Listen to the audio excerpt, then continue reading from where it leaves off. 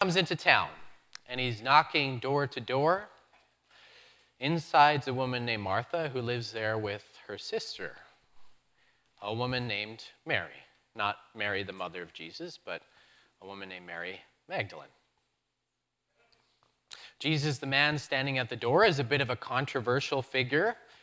Some have welcomed him in, and others have flatly turned him and his people away out of fear. But this woman, Martha, she invites him in. She takes the risk and welcomes this stranger of ill repute into her home.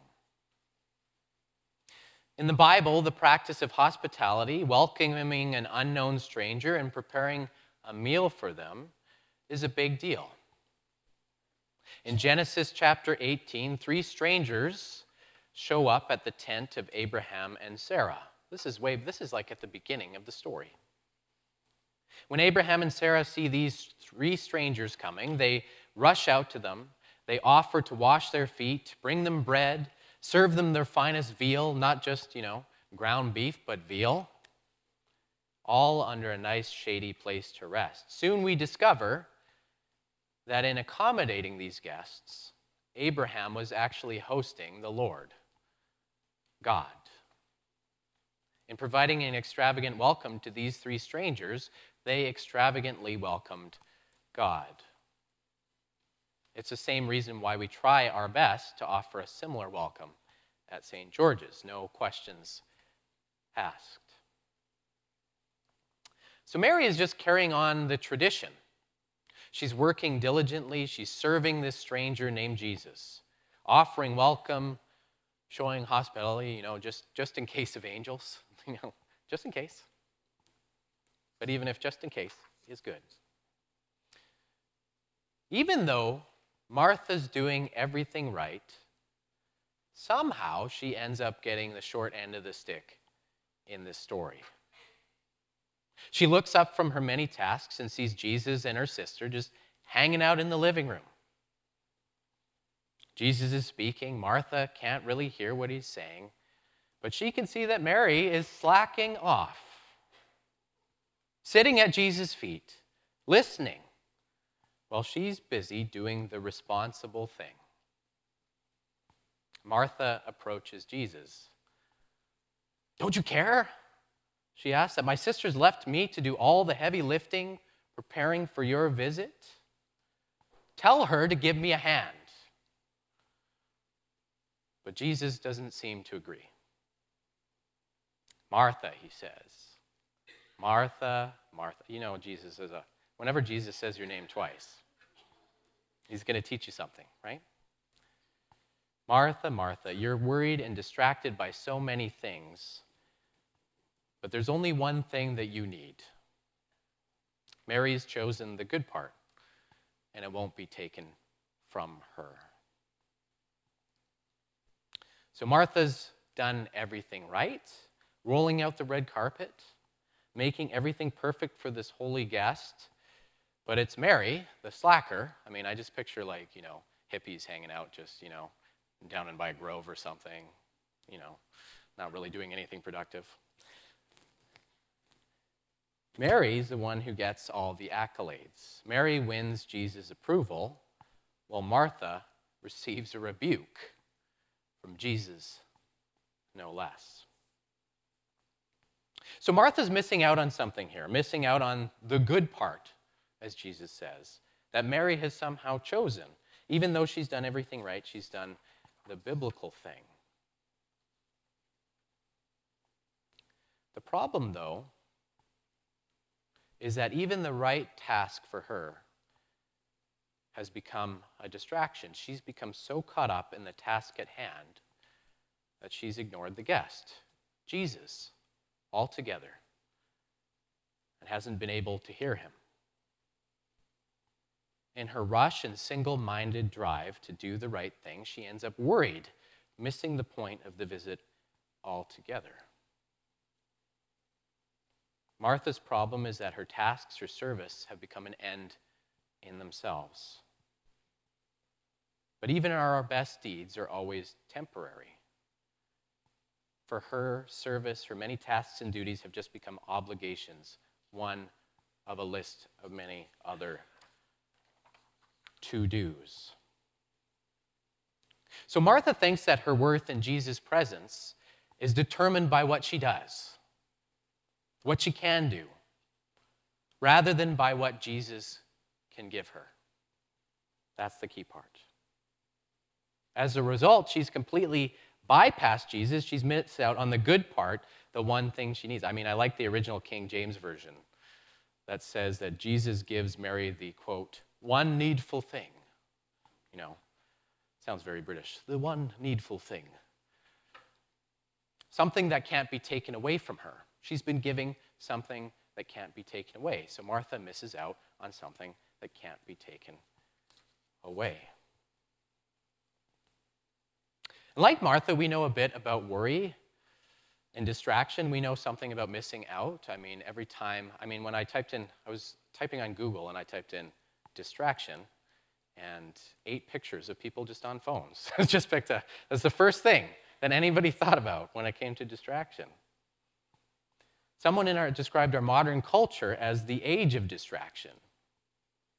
Another says, as a society, we've fallen into something called the busy trap. And another going so far as saying we worship at the cult of busy.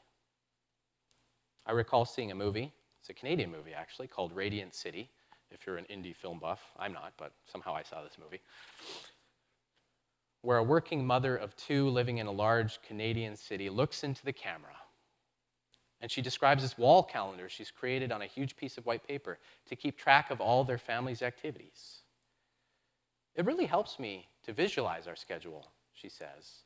The green stickers are swim lessons. The yellow ones are music lessons. Red is soccer. Black is my husband's work schedule, and so on, and so on. And then so she finally shows us the schedule, and we see the punchline that there isn't a single white space actually left on the calendar at all.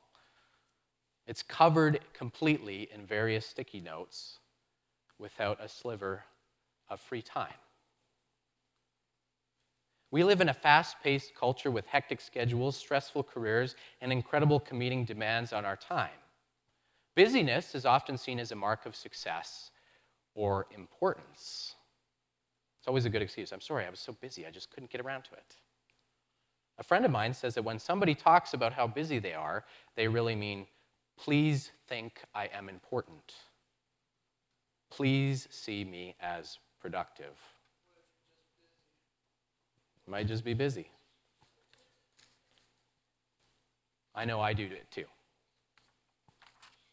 Busyness, activity is seen as the measure of our worth. And like Martha, our hearts can be in the right place. And often we're trying to do the right thing. We're trying to make a living, trying to provide what seem like the best opportunities and richest lives for ourselves, our children, and our families. And if we don't keep up, we worry we might just get left behind. But we end up missing the things that truly count and bring us life. We miss out because we're caught up in our busyness. But where Martha is caught up in her worries and many tasks, hoping to do the right thing, Mary is the one who, when Jesus is invited in, is able to give her attention. She's able to hear. And, if you've heard this story before, you've probably heard it told in this particular way. I think we're mistaken if we think that this story is primarily about what Martha misses and what Mary gets. We shouldn't just hear this story as Mary giving the example of the right thing to do, because then Mary ends up with the same problem as Martha. You've heard the phrase, oh, she's a Martha, she's a Mary. One's a worker, one's contemplative. Because Mary might end up having the same problem. It's all about spending as much time as you can in study or contemplation, listening to Jesus, and leaving all the mundane worries at the side. I said in the weekly email, there's a great phrase that I saw, that everybody wants a revolution, but nobody wants to do the dishes.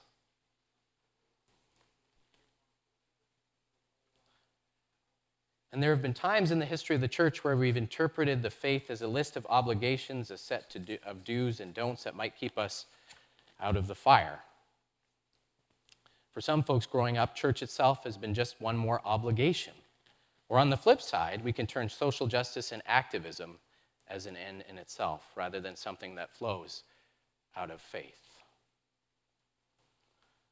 So the story isn't what about Martha doesn't do. It's not about what Mary does do. In the end, this story is about Jesus. And it's about who God is. It's all about what Jesus is offering to those who hear him. When Martha looks up and sees Mary sitting at Jesus' feet, she's looking at a disciple, a follower. Mary's been given an identity. And the identity she's been given by Jesus is the one needful thing, the thing that she needs the most. And it's no surprise, especially in the Gospel of Luke, because God is the one who dispenses extravagant and unreasonable grace to just about anyone you could think of under the sun. So much so that God's own life is given up through Jesus on the cross. Mary's been given the one needful thing, an identity, who she is, and it can't be taken away.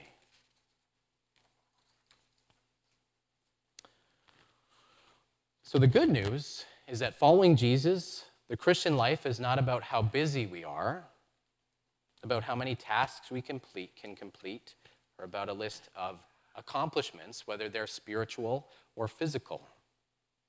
No matter how worried or distracted our lives may be, we discover in this place, in this community, that our lives always begin at the feet of Jesus. The risen Christ, the one who is carrying us with him to Jerusalem on this Lenten journey. In our frantic culture of busyness and striving, where our worth is determined by what we do, how much money we make or how much we have, we discover that all of that is meaningless at the feet of Jesus. Our meaning is not derived by what we do, by our abilities or our productivity, but it is by who we are. But it's who we are that gives us our worth and our dignity. It's our baptismal identity as disciples, adopted as God's beloved children, that gives us meaning and sets out our agendas for living. Our tasks, what we do, these things are actually given meaning by who we are, not the other way around.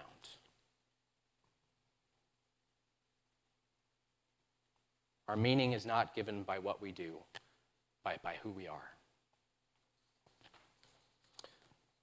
So, friends, though you are likely worried and distracted by many things, life is difficult, full of stress and anxiety, and the world is full of even crueler things. Remember that there's only one needful thing. You are only in need of one thing. And you've been given that one thing at Jesus' feet. You didn't do anything, you couldn't do anything to receive it.